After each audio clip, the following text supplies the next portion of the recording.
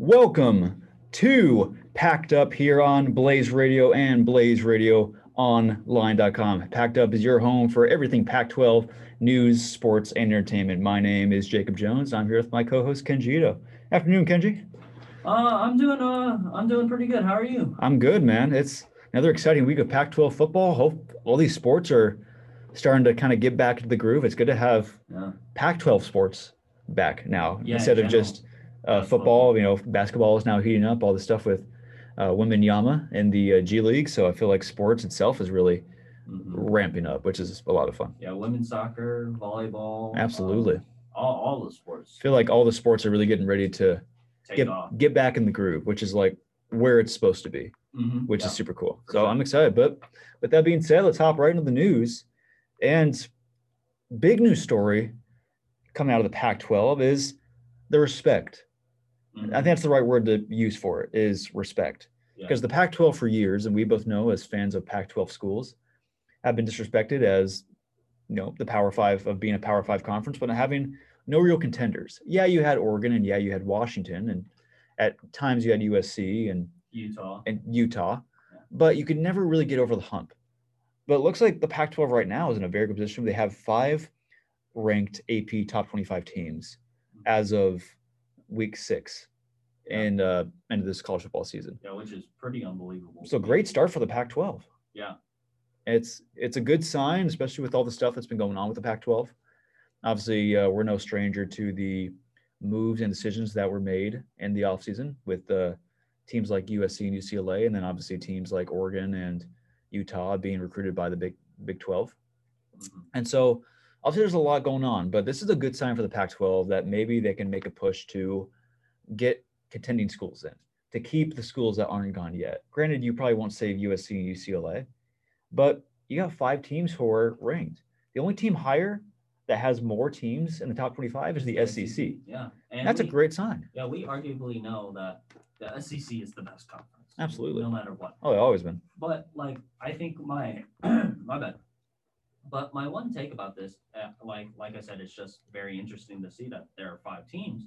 Well, I also feel like that they are trying their best to represent the Pac-12 before it goes under. Sure. Know?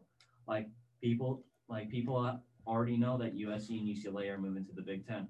It is rumored that the Pac-12 will destroy as a whole, and teams will, all the teams except 2 will go to the Big 12, and the 2 like really bad schools like Colorado and I think Cal or something like that, they'll move to the Mountain West or something. Sure. So, like, I feel like the Pac-12, and especially the commissioner, you know, this commissioner is new. I feel like he feels disrespected in a way. And we're like, you know, we're going to push the Pac-12 what it used to be.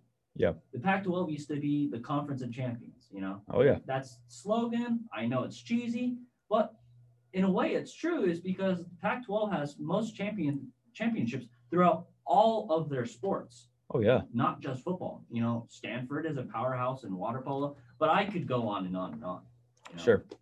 And the Pac-12 itself is a very good conference in terms of athletics. That's, you know, they pride themselves on being the Conference of Champions. It's on the billboards and the Bill Walton memes and everything, you name it. I mean, when you think Pac-12 and you think either that or Pac-12 after dark, right? Yeah, exactly. So it's everything with that, but it's a good sign, especially with a struggling conference for a few years now. Yeah, for sure. And being looked down, even though you have a lot of good contending teams.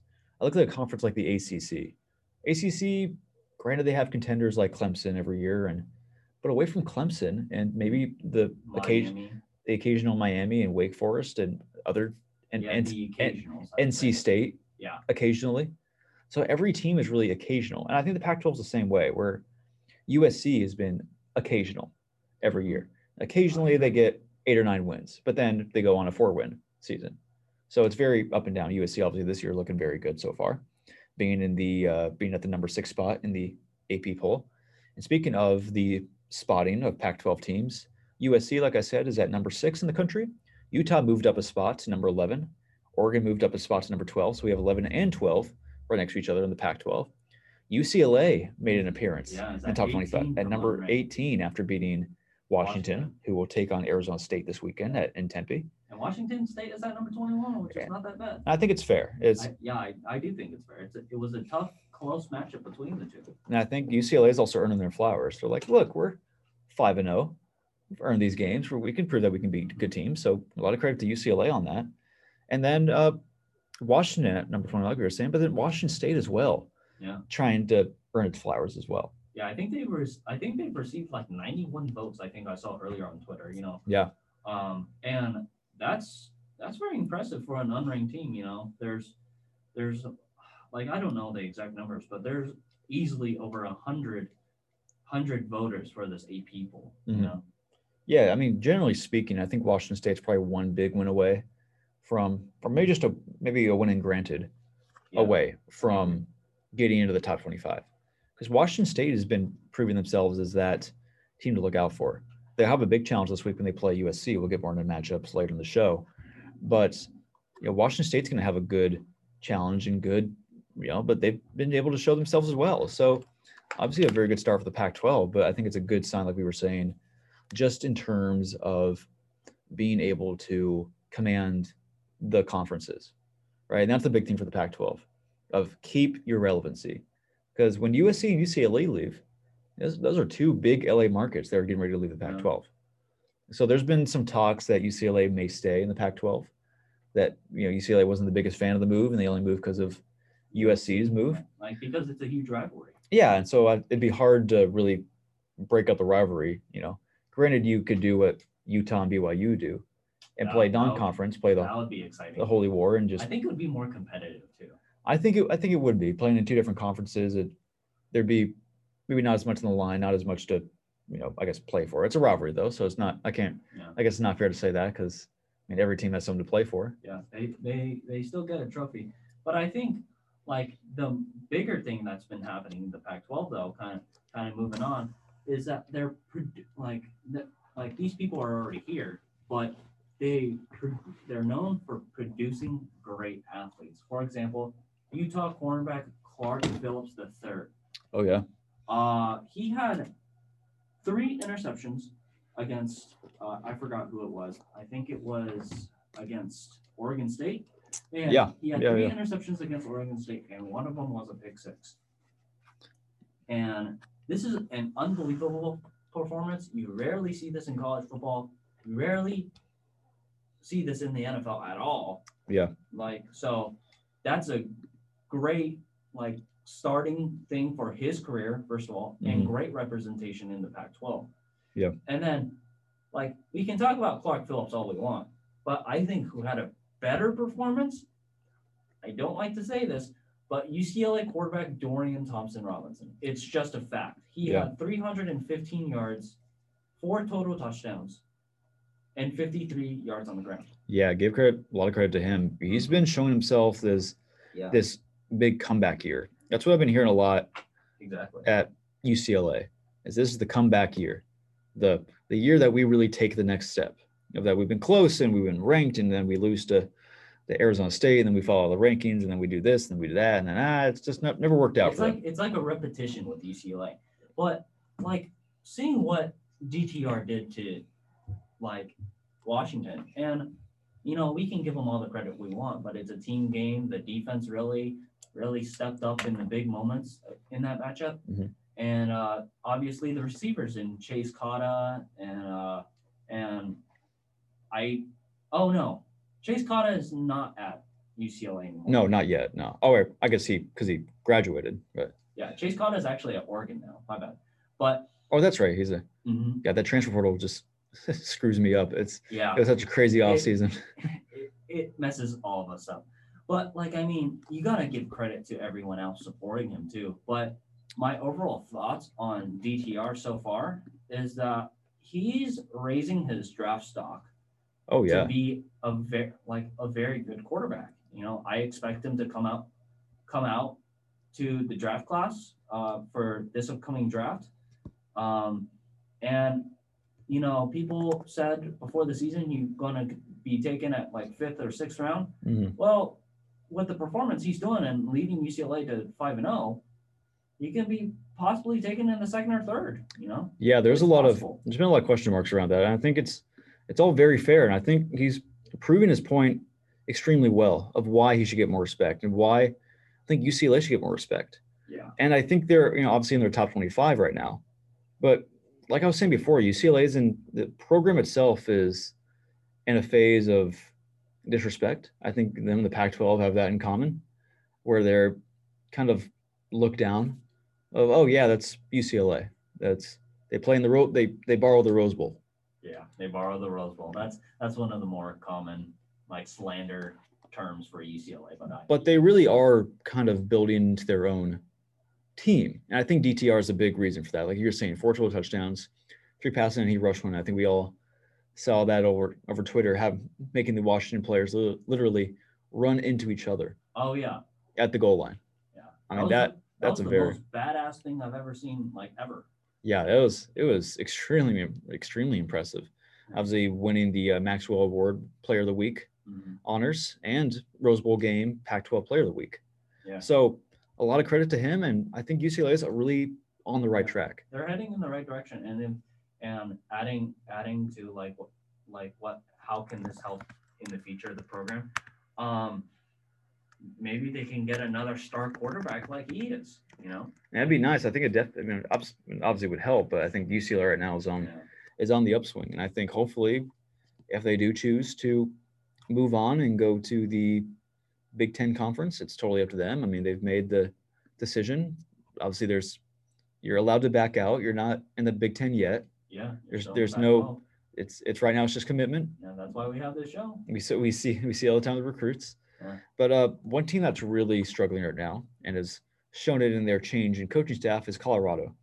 So Colorado announced on Sunday that they were going to part ways with their head coach, Carl Dorrell, after almost 2.5 seasons at the helm of Colorado. Not very long at all. And at the beginning of his tenure in the 2020 season, Colorado started 4-0. Yeah. So it looked like, okay, Colorado's kind of try to, stay competitive. They're going to try to, they're going to, go up and shock people, I guess. But then there's a slide. So Colorado has lost 15 of their last 19 games. I think they only won maybe a handful of maybe 3 or 4 games last year. Yeah. So Colorado, as so offensive coordinator Mike Sanford is going to take over as interim head coach. Colorado's on a bye week this week, along with California. And so, but for Colorado right now, I think it's very similar to what I'm seeing out of Arizona State. Exactly. Of just a program rebuild, getting back on the right track. And on this show, I've been talking about Colorado in terms of getting off the snide. I say it a lot, get your first win. You've got to get one under the books. Yeah. But sometimes when you have this streak and you have this dilemma of playing really poor football, there's something bigger going on. And obviously Colorado had to make the move and fire their head coach. I mean, sometimes that's where the road leads. I mean, we've seen many teams do it. Colorado's not the only team to fire their head coach after a few bad weeks, but still Colorado's in a rough position right now. It's going to be interesting to see how they claw themselves out. Yeah. And also to add on to your point, I don't think it necessarily helps that not only is your team playing bad, but you're facing good opponents. You played U of A, so on and off team. We'll get into that later. Yeah. You played UCLA. They're proving themselves. Minnesota is very surprising in the Big Ten this year. And you had to play TCU, who's now ranked 17th in the country. Yeah. Now, granted, their wins and their losses, I should say, have come against really good teams. Yeah. And so Colorado's really had to prove themselves. Every team that they've. It's like, in a way, they kind of have to upset each opponent and shock the world every single time. Because now 4 of their last 5 teams are all in the top 25 right now. Yeah. So you look at the road that Colorado's been taking, is that, man, these are teams that are very, very competitive. Yeah. But Colorado also has to be in that spot where can you hang with the teams? Yeah. And Colorado hasn't been close at this point, being blown out by 20 or 30 points every game. Yeah, and the schedule doesn't get easier at all. They play Cal, Colorado, ASU, Oregon, USC. This schedule is just unbelievable. They might, like we've said on the show before, they might go winless. But here's the thing, though. like you did mention that they had a 4-0 start in 2020. The only reason why I think that happened is because they, I think abused is the wrong word, but abused their stars. You know, they had Derek Brochard, who was a Pac-12 Offensive Player of the Year. Great running back out of Colorado. I don't know where he is now. He might be in the NFL, but he was great at Colorado. Mm. And they also had Brendan Rice, who's now at USC. He was a Pac-12 Freshman Offensive Player of the Year. Honorable mention. Yeah. You know? Like, I mean, you have those two guys, one who's a big body and one who's very shifty. I mean, you can run through them and win ball games. And necessarily, they don't have that anymore, right? Yeah, no, most definitely. Colorado's, like I've been saying, is in a spot of, I don't think it's fair to say no return. Yeah. Right? I mean, right now it looks like a very rough stage. Because granted it is. You haven't won a game, and I think right now it's been quite a long time. And so Colorado right now, it's more of, I also don't think it's fair to call it panicking. I don't want to say any team is panicking right now. But Colorado feels like in a spot that they're just desperate to get anything on the board right now. Mm-hmm. I mean, Colorado right now is just hoping that, well, how do we just get some respect? How do we have our opponents not just totally looking down on us every time we play? I think it's just setting the tone. When you have a new head coach, obviously Carl Dorrell is gone, and Mike Sanford's going to have to lead the charge now. But how do you really set the new tone? Yeah. It's a new program, you know? It's like, I go back to Arizona State. Herm Edwards was fired after the Week 3 loss to Eastern Michigan, and Sean Aguano comes in, and you have to change up the program. So maybe it's little things, right? And so we excited to see what Colorado does with the opportunity and see what they have to do now, right? Yeah, but go ahead. But last thing on Colorado is just kind of finding your way now, and that's going to be a tough part for them. Is can you find your way? And if they can, then good for them. Yeah, like my last remark about this Colorado situation is that you obviously fired your head coach. You probably had a lot of hope for this guy, but I mean, you got to find another coach that has the right persona to lead a team. And who do I think would be perfect? It's probably not going to happen because of his demand.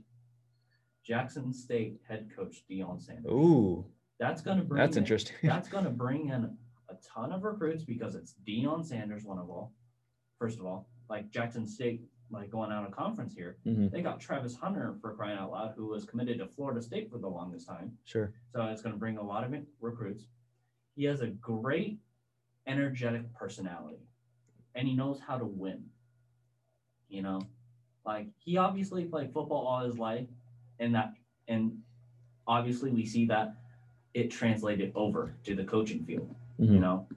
So I think that would be the right move. But because of his demand, I think that it's not going to happen. And he's going to go to like an ACC school or a Big Ten school like Nebraska or something. Yeah, I've heard a lot about Deion Sanders, and especially around the Valley, of whether or not he'll make the trip out to, and be considered for the Arizona State job. Yeah. But right now for Deion, Deion really joined into the coaching kind of era because of the fact that he just wanted to coach again. Yeah. He wanted to lead a small school. I've seen Jackson State. They've been very successful so far. Yeah, I think they're undefeated still. Yeah, they've been a very successful program ever since he got there. So obviously a lot of credit to him. He's, you're doing something right. Yeah. If you got these kids motivated. But, I think the real question is, are you going to be competent, really in the right position to lead a team like Colorado, who's not in a good situation? And we've seen this, but I think the standard that Deion Sanders holds his players to would work perfectly at Colorado. It worked perfectly at a lot of programs, but especially Colorado. I don't know. I can just see Deion Sanders in that mountain air. I don't know why. And he looked good in a Colorado polo. So it's obviously up for grabs right now. It's tough to tell, as I think everything is right now.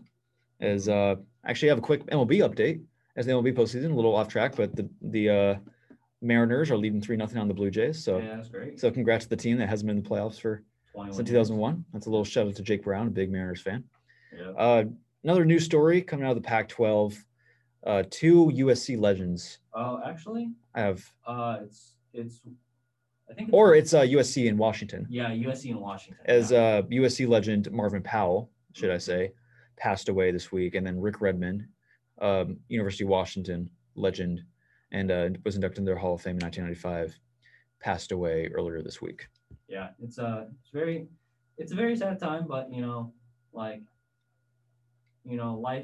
life is long, but it can also be short, and these guys lived a long life and a great life, probably. They got to play football and they got to enjoy the rest of their life, whatever they did. Absolutely, and hopefully the team will play in their honor, as both teams are in the top 25. Yep, exactly. Both teams are playing very well at the moment, so Yeah. let's see. But as we go into the later half of the show, we go into the pack and talk about the games coming up this week. We'll start with number 11 Utah travels to the Rose Bowl to play the undefeated number 18 ranked UCLA Bruins. Yeah, this is honestly a game of the day, I guess, because most definitely I'm going to say game of the day, since majority of college games are on Saturday, but this is a exciting matchup that people should look out for, because Utah is obviously Utah. They're running through the offense, the defense is and UCLA is really surprising. And plus, if Utah wins, it breaks UCLA's undefeated streak. Yeah, and so I've been talking about most of the show of that UCLA really trying to find their respect. Mm-hmm. If you want to find it, here it is. Yeah, this is the game to do it. One, you're you can go 6-0, already bowl eligible, right? So you're in. Obviously, their hopes and their aspirations are a lot higher than just 6 win, but it's a big deal. But they're also looking for their first win over Utah since 2015. They haven't beaten Utah in the Rose Bowl since 2012. Yeah. And so, like we've seen with the home field, you kind of have to really play it by ear, right? You really just play it by kind of the moment. And I think that's what UCLA does very well, of being able to adapt. Obviously, we've talked about on the show, the tarps over the bleachers at the Rose Bowl, mm-hmm. of, do they really have a home field advantage? But I'll tell you what, the Rose Bowl crowd against Washington was pretty good. Was extremely hyped up. Yeah. And hopefully, if you're UCLA, you're in a position that you can maybe take some of those tarps off. Yeah. You're top 25. It's not a very good look to have a top 25 team have. Yeah. And it's a top 25 matchup too, so that's absolutely bigger. So it's gonna be a fun game to see kind of how UCLA comes out. That's what I'm really looking for. How do you come out? Do you come out blazing? Do you come out? You have to set a good tempo. So once you get out there, who knows? But you're also facing a very good Utah team. Yeah. And they have a pretty big challenge on their hands. Yeah, I think the main thing with the attendance, and this is the only thing I'll mention on today's show about the attendances, but if you're projected to have a low start, obviously fans are not going to show up. No one necessarily wants to watch a losing football program, especially at the college level.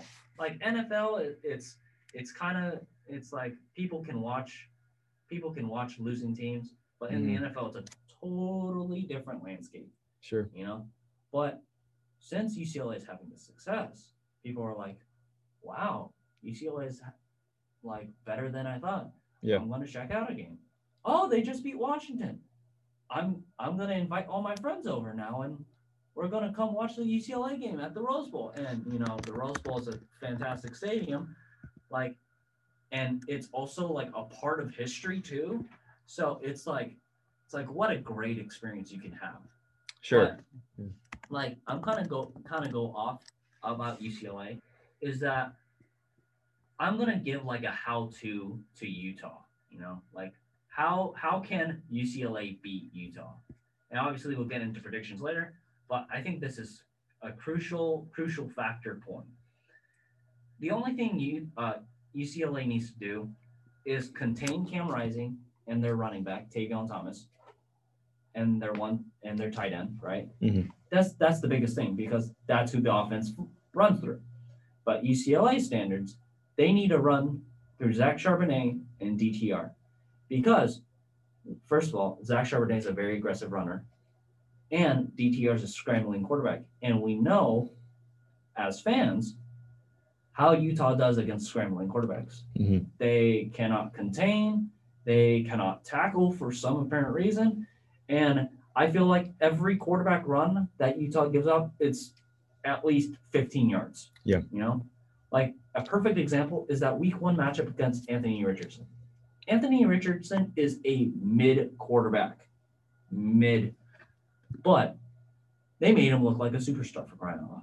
Yeah. So if UCLA kind of goes with the same mindset and strategy as Florida did, UCLA could pull off the upset. Yeah, and so I think with UCLA, like you mentioned, of really taking advantage of the running game of DTR. Like you were saying with Utah's running defense, Utah's had a very tough time really covering and adapting to the running quarterback style. Mm-hmm. Utah has a system that's meant for the long passes, and being DBU and really getting the SWAT team out there, I guess you could say. But I think UCLA has that advantage in this matchup of that you're able to roll out DTR and you're able to really expand his offensive game. But I think that's really the big question for me, is that if they contain DTR, then there's almost no shot. Exactly. But let's say we go out and UCLA sets the tone early and he's running like crazy, then the game could be over really quickly. So it's a double-edged sword for a team like Utah. And what I'm looking forward Utah in this game is how do you really not only set the tone, but get Cam Rising comfortable. Because once you do, and once he's comfortable, we saw it in that matchup. Obviously, I was at the game where they played Arizona State here in Tempe. And once Cam Rising got comfortable in the offense, started making a few passes, he was unstoppable. It was pass after pass after pass, and no one could stop him. And it also felt like completion after completion too. Mm-hmm. It's like he could not miss. It was kind of like watching, like, and this is kind of an interesting take I have here. But Cam Rising reminds me of a lot of Cam Newton. He's a very hard thrower, but a very accurate thrower. Cam Newton in college, for example, not in the NFL, right? But also, Cam Rising also puts his body on the line. Yeah. He's going to run those power. He's going to run those power plays. He's going to kind of fake a power play and then toss it off to his tight end or running back. Yeah. So I see the resemblance there, but like you said, I think you hit the most important point about Utah is that once Cam Rising gets going, it's like he's hot and no one can stop him. Not even like a top 5 team could stop him. Yeah, there's just no stopping him when he gets comfortable. Uh-huh. Once he gets in the pocket and once he's able to, find his guys, then there's really no stopping him there. And that's what I'm looking for UCLA to really control. Can you control the line of scrimmage?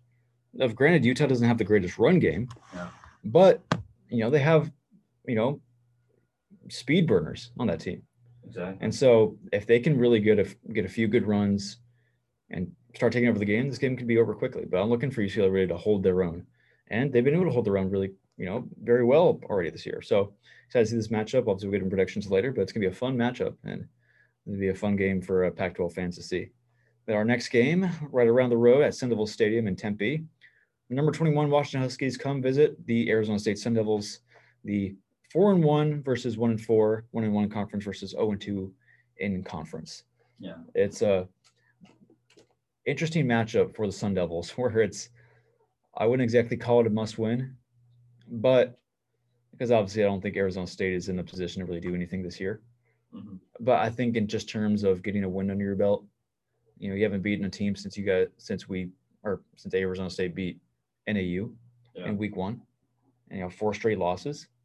So I think just getting back on the board and being able to get comfortable. But then you got Washington. Washington is, looking for their first road win in Tempe since 2001, when Rick Neuenheisel was their coach, for crying out loud. So that's a long time ago. They have a lot to play for, but what Arizona State's going to have to really hold down is Michael Penix. Mm-hmm, for sure. He already has a career high in passing yards and passing touchdowns, and he's leading college football in yards per game, almost 400 total yards in all 5 games this year already. So you talk about dominant. That's the big question for me. How does Arizona State really handle the passing offense of the Huskies? That's going to be the big question, whether or not Arizona State can just stay competitive in this game. Not even, win or lose at this point. Just stay competitive, stay in these games. Mm-hmm. That's the big question for me so far. It's interesting to see what Arizona State does with it. Yeah, I think it's kind of going back to what I was saying about I forgot who, but I was talking. It was like it shouldn't just be focused on all the quarterbacks because your receivers and running backs and etc. do so much work. Like you got to give credit to Jalen Polk, who's only a freshman for crying out loud. Jalen McMillan, Giles Jackson, and Rome Aduzin. I think that's how you pronounce his name. Mm-hmm.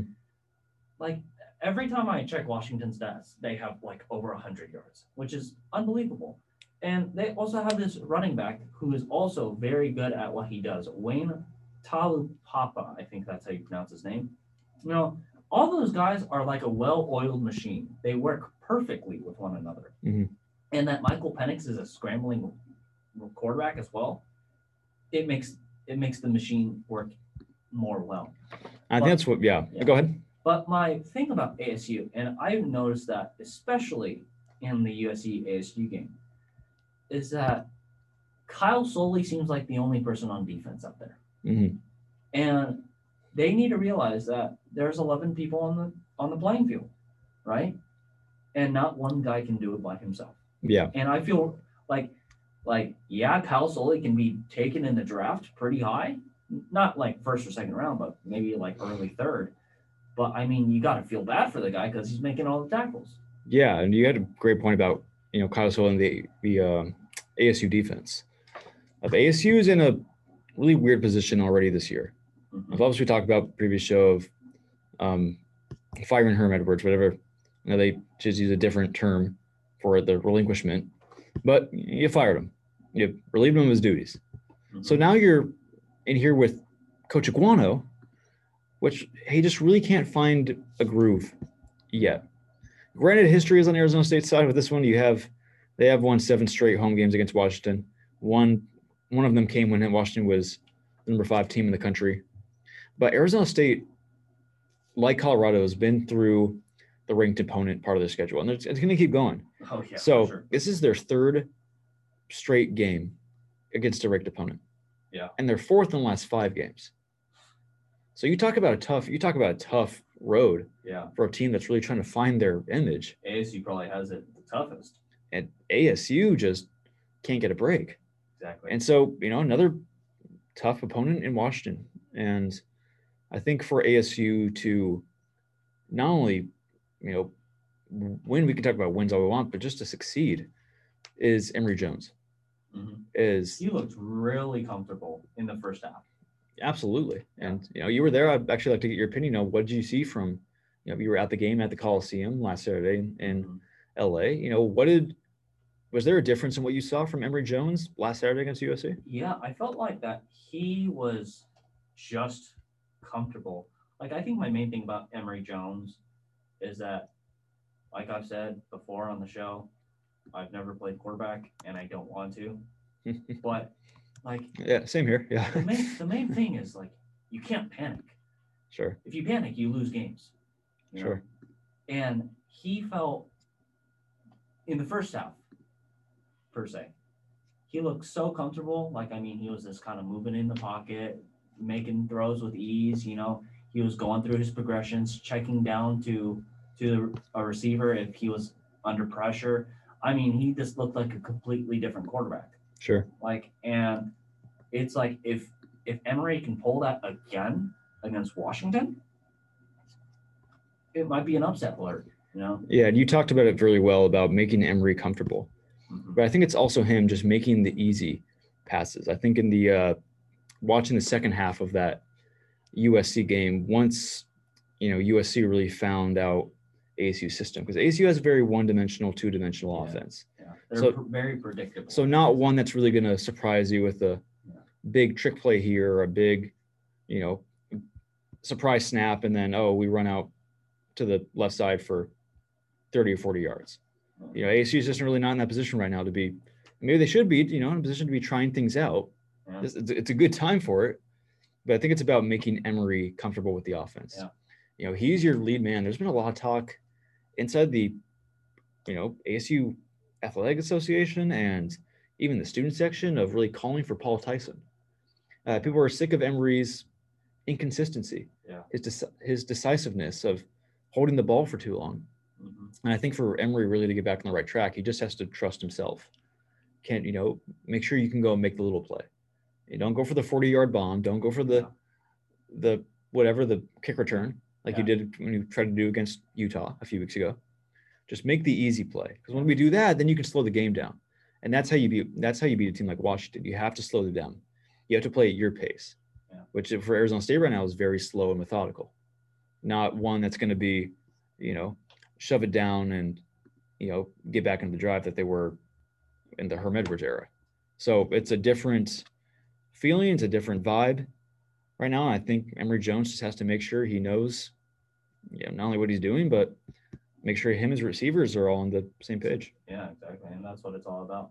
But let's move on to, in a way, another game of the day, Washington State at USC. That's a great matchup. Oh, yeah. Washington State's defense is tough, and USC's offense is overpowering in a way. How in the world is this matchup going to go? It's kind of like all up in the air right now. It really is back and forth. It's hard to tell with a team like Washington State, and we've seen how dominant USC's offense can be. USC's offense with Caleb Williams, and granted he only threw his first pick last week. Yeah. In double coverage into the end zone, probably a ball that shouldn't have been thrown. And he just probably made the wrong check down and probably made the wrong decision. And he probably just wanted to give it to Jordan. But we've seen, the elusiveness of, I think I saw 3 or 4 times him getting out of sacks so that he was running 10 yards past the line of scrimmage and then picking up a gain of 30, 40 yards. That's what Caleb Williams does so well. And so for a team that I look at like Washington State, and, you kind of ask yourself, how does Washington State win this game? Mm-hmm. And for me, like I've said, it's not really about, how are we going to win this game? It's more like, how do I win this quarter? How do I win this half? How do I win this possession? How do I win this drive? Yeah. When you play a team like USC, looking too far ahead gets you in serious trouble. Yeah. And that's what Washington State has just to be careful of that they're not doing. But they're looking for their first 5-1 starts in 2018. There is that motivation. They're going to be in the Coliseum. Yeah. Obviously, hopefully for them, they get a big group of their own fans there. Hopefully, get a nice little turnout for them because they definitely need it with that environment at the Coliseum. I mean, you were there last Saturday. It was it was a pretty crazy environment. There's something special about it. It's pretty cool. Yeah, I think my main thing about I'm going to talk about the USC offense just a tiny bit here. I think what Caleb Williams needs to realize is you don't need to be the hero of every play. Mm-hmm. Lincoln Riley built an offense for you, right? For the team to succeed. Jordan Addison came in. There's no way the only reason Jordan Addison came in was because of Caleb Williams. There's no way. Right. Must have been the coaching culture, this, that. I can go on, right? They brought in Travis Dye, great running back out of Oregon. They got so many pieces. Sure. And he's still making these heroic plays, which is still unbelievable to me. Yeah. But I think the main thing that Washington State needs to do is, and you kind of mentioned this, take it like quarter by quarter, possession by possession. Washington State, in a way, and I know it's very crazy to say this, is they need to change their offensive and defensive game plan from the first half to the second half, right? USC's defense is, and I'm not just saying this because I'm from Southern California and I grew up an SC fan, but they're a very adaptive team. The USC defense allowed negative 13 rushing yards to ASU's rushing game. And in the third quarter, throughout all their games, USC has outscored in the third quarter 55-7. Wow. That is an unbelievable number. It's in a way unimaginable. Yeah, that is. So in a way, you got to realize that here are their guys. Don't throw interceptions because they capitalize every single time, and let's win a ball game. Yeah, it's the big thing for me with a team like Washington State is that kind of controlling the tempo. Like I've been saying before, control the tempo and you'll be fine. It's easy to say on radio, and it's easy to say in meeting rooms of like, make sure you're playing at your, no one's going to come and, don't make sure you set the tempo. Mm-hmm. But then it's going out and doing it. Like it's a very talented USC team, like we've been saying. And USC is a different animal. They really are this year. And USC, for this reason, had to rebuild their program around the fact that, look, we're going to be competitive. Yeah. And we know we're going to be competitive. So let's go, go get Caleb Williams. Let's go get this talent. So we know we can win. But for me, it's going to be a lot of it's on Cameron Ward. Yeah. Can Cameron Ward really strike early? And the linebackers too. Can they like be aggressive and in a way like force turnovers in a way? And I think in terms of that, I think it is at times, dangerous to do too much. We've seen it, because if you do this, you can give up 60-point games. Mm-hmm. But the blitz is going to be a big exclamation point for Washington State for me this game, of getting to Caleb Williams. Yeah. And it's going to probably take a few sacks to really be able to win this game. Probably take a few fumbles. Probably take a turnover. Probably force him to throw only his second pick of the season. And we're in week 6 of college football, I think, which is crazy. Which is just insane. I mean, that just shows just how good he is, right? Yeah. And I mean, that's just what good quarterbacks do. But it's going to be a lot of Cameron Ward. I expect freshman safety Jaden Hicks to really be able to get involved. Yeah. And a lot of it's on his shoulders. Yeah. Absolutely. Mm-hmm. But USC, going back to them, obviously so elusive and so dynamic. So if you're going to beat USC, it has to be a full team, hands down effort. It's going to be a tough game for the Cougars if they can't do that. Yeah. And my last remark on this upcoming game that is tomorrow, I think the main thing to USC's success this year is discipline and coaching, Mm-hmm. And this is why. Is because I've obviously watched USC in the past. I've done this, that. And I always used to get so mad during the Clay Helton era. False start, 5 yards. Next play. Some stupid penalty, holding 10 yards. And it'll be penalty after penalty. And they would have like 10 penalties like by the end of the half or something. Mm-hmm. Right? USC's not like that anymore. They're making they're doing all their assignments. They're creating so little penalties and succeeding in a huge way. Yeah, and give a lot of credit to USC. It's good programs do. You're able to kind of set the situation. Yeah, but it's gonna be a fun game to watch. Obviously, going to our next game. Always a fun matchup when these two teams play. Yeah, Oregon Ducks and Arizona Wildcats. Yeah, in Tucson at Arizona Stadium. There's never a year that this is not a fun matchup. Yeah, for some reason, it's always a shootout. Arizona has always held their own against Oregon. Yeah. As a longtime ASU fan, it's hard to say but every year, we've talked about, in terms like the ASU community, talk about a lot that I always talk about the win when I talk about U of A. Yeah. And every year they have the win. Every year they kind of try to find, even if they have a rough year, they always find a game that they really shouldn't win. That big upset, it used to be Oregon all the time. One year it was Utah, one year, and then it was Oregon again. But Oregon this year is a little different, and I think it all starts with the protection. They've only allowed 1 sack this entire season, which was in the middle, was in the beginning of the Georgia game in week 1, where Georgia got after Bo Nix. But that was just 1 sack. And so when you give Bo Nix that much time, especially with the defense that we've seen from Arizona that is tough at getting pressure and really getting protection, it's going to be really important on your corners and your safeties and your linebackers to make sure they're all on the same page. Maybe you send your linebackers out to the outside corners and just be like, look, we're not letting you guys get these big plays. So maybe it's not as much as stopping Oregon and trying to shut them out, but how do we just make them use time, and how do we just tire them out? Because with the guy, and we've seen with the offensive line of Oregon, maybe arguably the best in the country right now.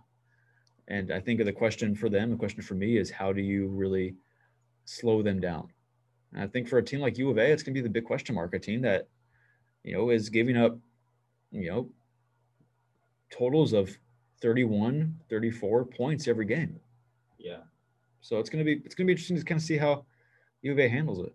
Yeah, it's gonna be a tough matchup for sure, and it's gonna be the matchup of streak quarterbacks. You know, Hmm.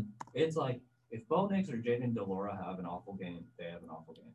But if they Sure. get hot early, I mean, they're like it's kind of like watching I don't know who's two good quarterbacks like them, like Justin Herbert and I don't know.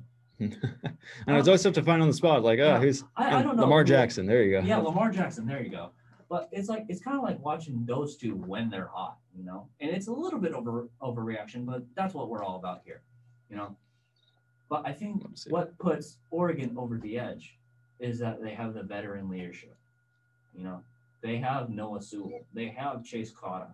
You know, they lost Travis Dye, but they still have a good running back. You Yeah. know? And he's a very small guy like DeAnthony Thomas, but he's very shifty and very fast. You know, Yeah, it's they the Oregon have special. they have that experience that just puts them over the edge. You Yeah. know? And with Arizona right now, I think it's kind of I say it a lot in terms of like question marks and not really knowing. Arizona's still kind of in a tryout phase. Mm-hmm. Had a very impressive game against Colorado, but Colorado's a struggling team who really can't find their way. Exactly. And so I think this is a good test for Arizona and Jaden Delora to really show where he is offensively with this team. Yeah. And I think they took a very big stride last week against Colorado, really commanding the offense and having a good system run around their quarterback. Yeah. I still believe that U of A is a very on and off team though, since Yeah, the and way they play. but I think with U of A this year, maybe this is the win that they pull off. Last second, we'll obviously get into predictions in a few minutes, but maybe this is the game that Jaden Delora really takes it upon himself. Like, I'm going to come out here, I'm going to set the tone. If I have to do it myself, I'll do it myself. Mm-hmm. If I have to run for 30 yards just because I need to go out and get it, then I will. Right? I mean, I think that's what it's going to take to beat a team like Oregon. But I think it's also about pressure. About how do you get pressure? Pressure. That's the big thing for me. Of if you can force that pressure and you can make it uncomfortable, get a few turnovers, and make some out of those drives, then who knows? You might be walking out of Tucson with a victory. Yeah, it's possible. But like I was saying, it's always a fun game when they play. It's going to be another fun matchup. Our last game that we'll be talking about, Pac-12 After Dark on ESPN. Oregon State going to Palo Alto to play the Stanford Cardinal. Really an interesting matchup. It's 3-2 versus 1-3. Yeah. It's gonna be on 8 o'clock. I'm not Yeah, sure. and it's going to be on ESPN. Surprisingly, I don't know why. To be honest, I'm not sure how many people outside of alumni are going to be really tuned into this game. I'll be watching. I watch all the Pac-12 games I can, but Oregon State, last time they beat the Cardinal in Corvallis, was last season. Yeah. They really took it to them, 35-14 victory. Yep. It also stopped an 11-game losing streak to Stanford. So extremely impressive. But the thing that's impressive for me in Oregon State is they haven't allowed a sack in the last 3 games. Yeah.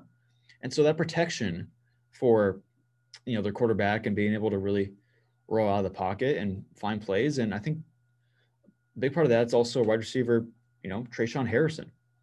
Last game had 24 receptions for 337 yards and 5 games this year. So he's absolutely commanding the offense. And I think that's exactly what Oregon State needed to find this year. We have to find our consistent guy. Now, who's going to be the guy? And that was the big question coming into the season for Oregon State. Like, can they find a guy that's really going to help command the offense? And I think Trayshawn Harrison has been that go-to guy. We see it for every team. You have that guy, and I think everyone has it in Madden too. I always have that guy that can. Yeah, that you can rely on. I think either it's the Hopkins or the Zach Ertz or the. I think I'm just naming Cardinals players, but it's the Stanford Cardinal. Yeah, it's actually it's a good point. I didn't really think about that. That's pretty funny. But and then going into Stanford, more or less, they are 10-1 against Oregon State under head coach David Shaw. So they have that history against the Beavers, and they are on a 6-game home winning streak against Oregon State. Last home loss against them was in 2006. But for Stanford right now, it's about kind of commanding and kind of controlling the tempo. I just don't see Stanford really controlling the tempo against this Oregon State team. They're a very slow, very slow offense, and very patient. Mm-hmm. But I think what kind of like shows up the most in my opinion. And I'm going to talk about both schools, starting with Oregon State. Mhm. Yeah, they have Trayshawn Harrison with monster numbers, but I mean, Yeah. they've really fallen off. Like I mean, like people were talking about them as like only like they can have like a 7-5 season, and now they're already at 3-2. You know. Yeah. So it's not very likely. But I mean, I feel like they've just kind of, in a way, fallen off the radar. Like the defense is not playing as aggressive. Chance Nolan is making ridiculous reads, which shouldn't be made. I know it's from his perspective, but still, Yeah. it's a bad read. But it's kind of like they've fallen off the place of the year. Yeah. Go on to Stanford though, like 10-1 is a very interesting record against Oregon State under David Shaw. Yeah. Everything. But what I found on Twitter, according to PFF College, Pac-12 QBs with the highest passing grades this season. Tanner McKee, who's a Stanford quarterback, 81.5. He is the second quarterback in this whole list out of 12. The first is obviously Caleb Williams. Yeah. So I think that this kind of takes Stanford over the edge a little bit. Yeah. You know, it's like you got an accurate quarterback versus an inaccurate quarterback. Mm-hmm. And David Shaw knows the Oregon State system well since he is 10-1 against them. That's true. So it'd be interesting to match them to see kind of how these two teams really kind of build off each other. It's going to be more like, you know, I answer, you answer. I answer, you answer. Yeah. You know, it's going to be like it's going to be a very tight game. I don't really see a team really taking over, you know. And granted, I don't think it's going to end in a Hail Mary, but it's going to be interesting again. So. But I think with that, we can go into our predictions for this week. I want to make sure we can start keeping track of who we pick and see if we have any success. So let's start with number 11, Utah, at number 18, UCLA. Kenji, who do you have in this game? I think I have Utah in this one. Mm-hmm. I think that Utah is just the better team overall, and I don't think UCLA beats the defense if they play the way they think they should play. You know, I have Utah as well in this one. I just don't. You know, that Utah offense is just so dynamic, and it can hurt you in so many ways. And so I think with the UCLA defense, that's really not been able to control the line of scrimmage. So it's going to be tough for UCLA really to control them. So it's going to be a interesting matchup going to that one. Our next matchup, number 21, Washington at Arizona State tomorrow afternoon at Sun Stadium. See already on here that you have the Washington Huskies. I do. I think that the players that we've mentioned, they're very dominant at what they do. They're not the best, but they're dominant at what they do. And they're going to abuse what ASU struggles at. Mm-hmm. It's as simple as that. Right. I actually have upset alert. Upset alert? I really do. This is not just my bias. I mean, maybe it is a little bit, but I do have ASU winning this one. Mm-hmm.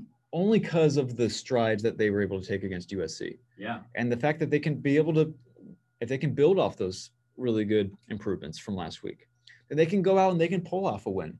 But it's going to take everything they have. But I think Coach Sean Aguano is extremely desperate for his first win. He's going to have the guys ready. It's going to be hopefully a nice day at Centerville Stadium out there in the student section, not too hot for a 80-degree afternoon day in Tempe, Arizona. Mm-hmm. This will be a lot more nice when we had all that shade with the stadium until all the amenities came along. Granted, I like the amenities, but it makes it a lot more warm at Centerville Stadium. But I do have the upset alert. Not exactly rushing the field, but that would be crazy. But if you guys rush the field. that'd be a little sad, ASU students. They're only 21st in the country. Let's hold ourselves back here. Yeah. But as we go into our next game, Washington State Cougars at USC at the Coliseum. Who do we have? I think because of the halftime adjustments that I talked about, USC's explosive offense, I think they're number 6 for the right reason. I gotta go USC. You know, I am right there with you. Mm-hmm. At the end of the day, when it really comes down to the nitty gritty, USC is just too good. Yeah. And USC just has too much firepower for a team like Washington State. Granted, a team that's on the rise, but not exactly there yet. And so I just don't see them really holding their own with USC. I have USC pulling away big on this one. I think Washington State tries to keep it close, but I mean, at the end of the day, USC is USC, and they can really take it to them. I just know that USC is going to score 40 points. That's probably true. If yeah. Caleb Williams has anything to do with it, I could see it happen. Yeah. Number 12, Oregon at Arizona Stadium in Tucson. Who do we have for this matchup? I got Oregon. So far I have no upsets so far. I thought I would have with the Utah UCLA, but so far I have none. I try to put in a fun upset every now and then. I've ASU beaten Washington, but I just don't see a team like U of A really getting to Bo Nix. Yeah. That's the big question for me. Can you get to Bo Nix? I just don't think they can. I don't think their defense is in a position right now to do it. So I do have Oregon. I think Arizona tries to keep it competitive, but I guess see what happens. Then our last game we'll predict is Oregon State at Stanford in Palo Alto. So who do we have? I kind of forgot this is at Stanford, not in Corvallis. So I actually have the upset here technically, Stanford. I think this is gonna and this is gonna be my last remark here.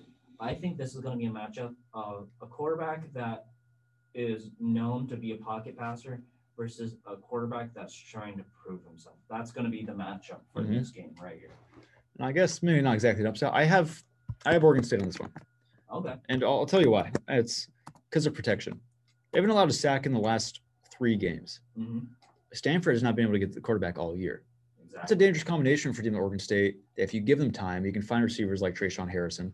You can really pull up the score and really get it out of hand pretty easily. It depends on really who is able to step up in that situation. Exactly. But at the end of the day, that's really what I'm depending on. And I think Oregon State's going to be able to do that. It's going to be a really fun game. But away from that, any closing remarks going into this week, this week 6 of Pac-12 football? All I can say is that Oregon, clean uniforms this week with the white with black dots on it. It is nice. And Oregon always bringing the heat. Always bringing the heat. Sometimes it's a little. Yeah. I always thought it was a little too much when I was growing up, but hey, it's ASU not so much. I'm not a big fan of those uniforms. Yeah, the sand, copper, sunset. Just go back to maroon and gold. Yeah, please. I mean, for us fans, that'd be fantastic. And I think Utah has the all black this week. Utah has very nice uniforms. Give it to Utah. They always do a very good job with their uniforms. Yeah, exactly. But with that being said, that is all from us here on Blaze Radio Online. You have been listening to Packed Up, your home for everything Pac-12 news, sports, entertainment. My name is Jacob Jones, here with my co-host Kenji Ito. We thank you so much for tuning in. We hope you tune in next week for another exciting episode of Packed Up. But until then, enjoy this college ball week 6 matchup, and we'll see you later.